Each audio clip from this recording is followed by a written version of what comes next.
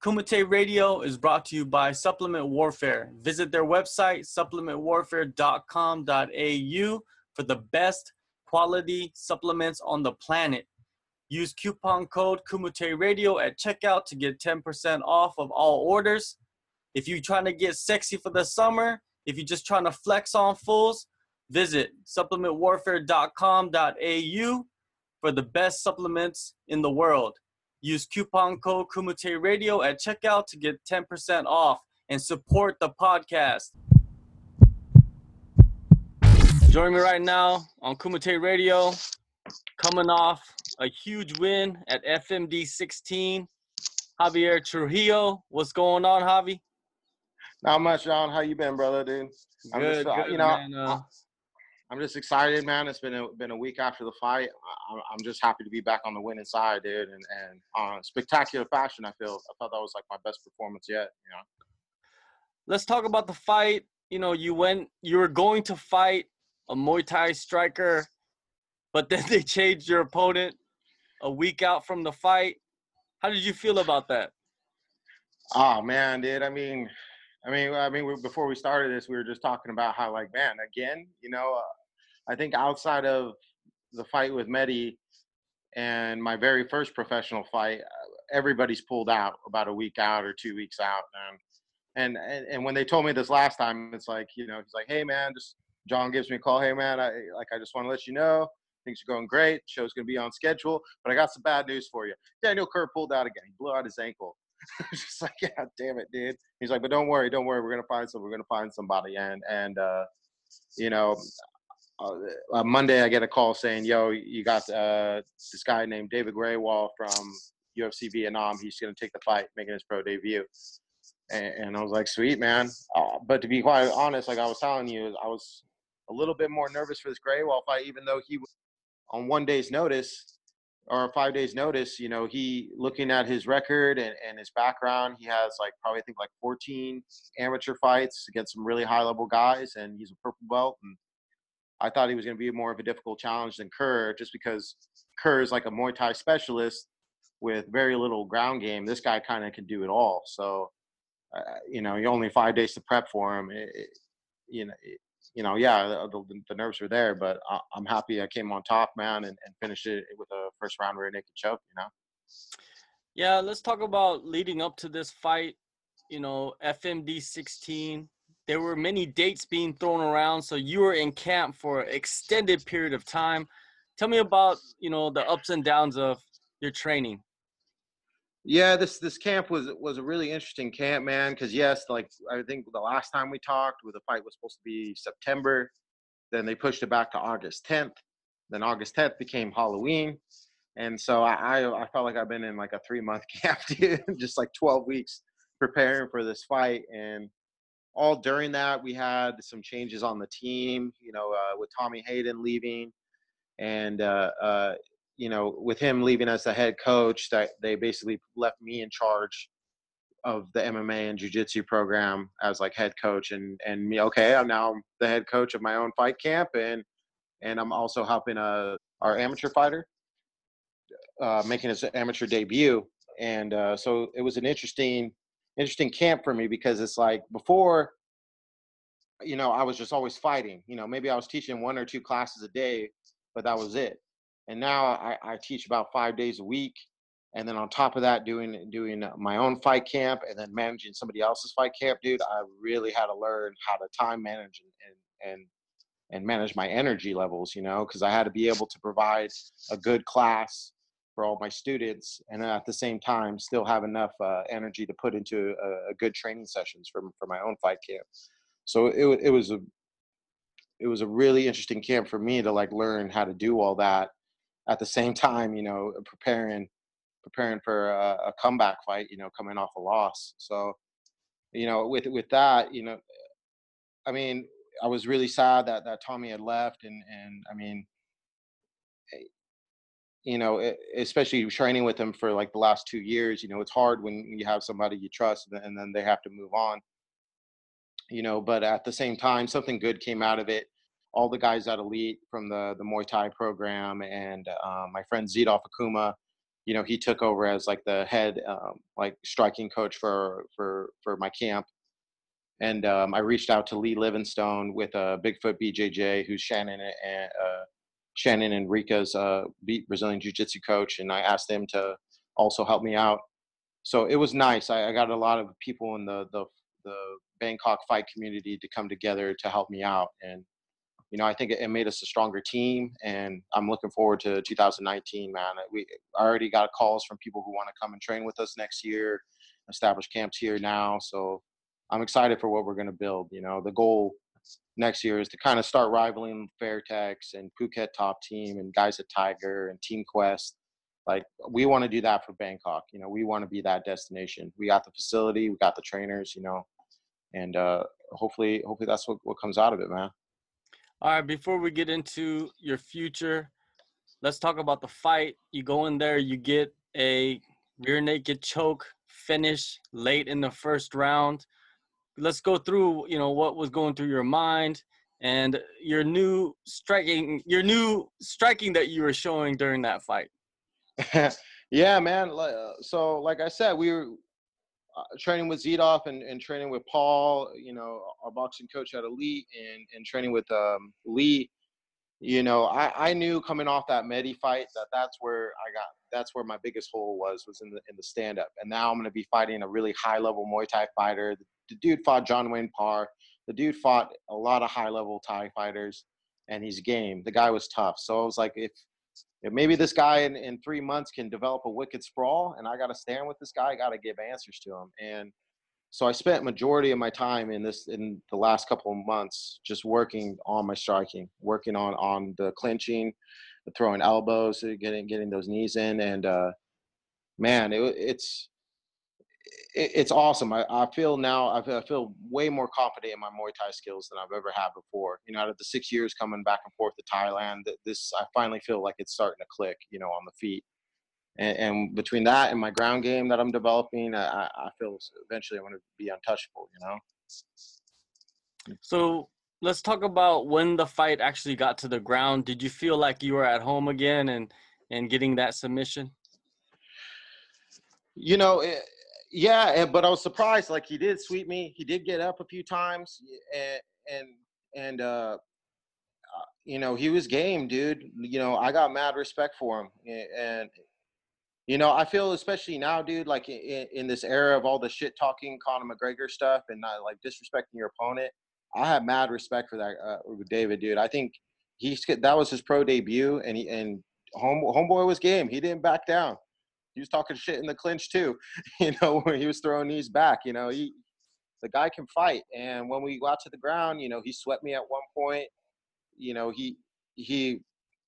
knew what was up. So when I finally got in that choke, me and Lee were actually up at his gym earlier that day, just because how like FMD is. Like, when you're in backstage warming up, it's a little mat space in the back of a parking lot, and your opponent is standing there right across from you. It's a trip.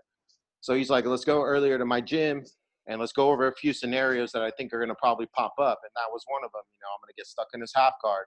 I have my Kimura series right there. I've been landing a lot of Kimuras during this camp. So he's like, the Kimura will be there, but you can also pass in the 3/4 mount. And he's like, I guarantee you, he's probably going to give you his back. If you throw a couple of punches, he's going to spin.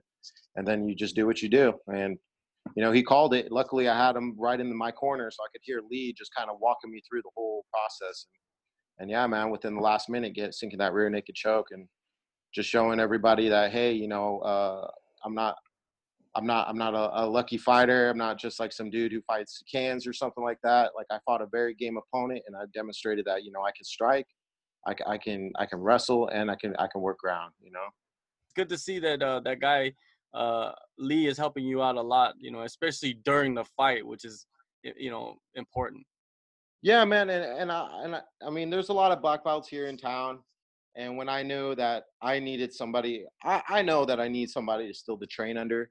And when I decide to learn jiu-jitsu under somebody, there's like a few things that I look for. And like, one, you have to have been competed at a high level of jiu-jitsu, like at a Pan American or Pan Asian, whatever, or ADCC, and then you've had to have fought. And Lee has fought quite a bit back in his day.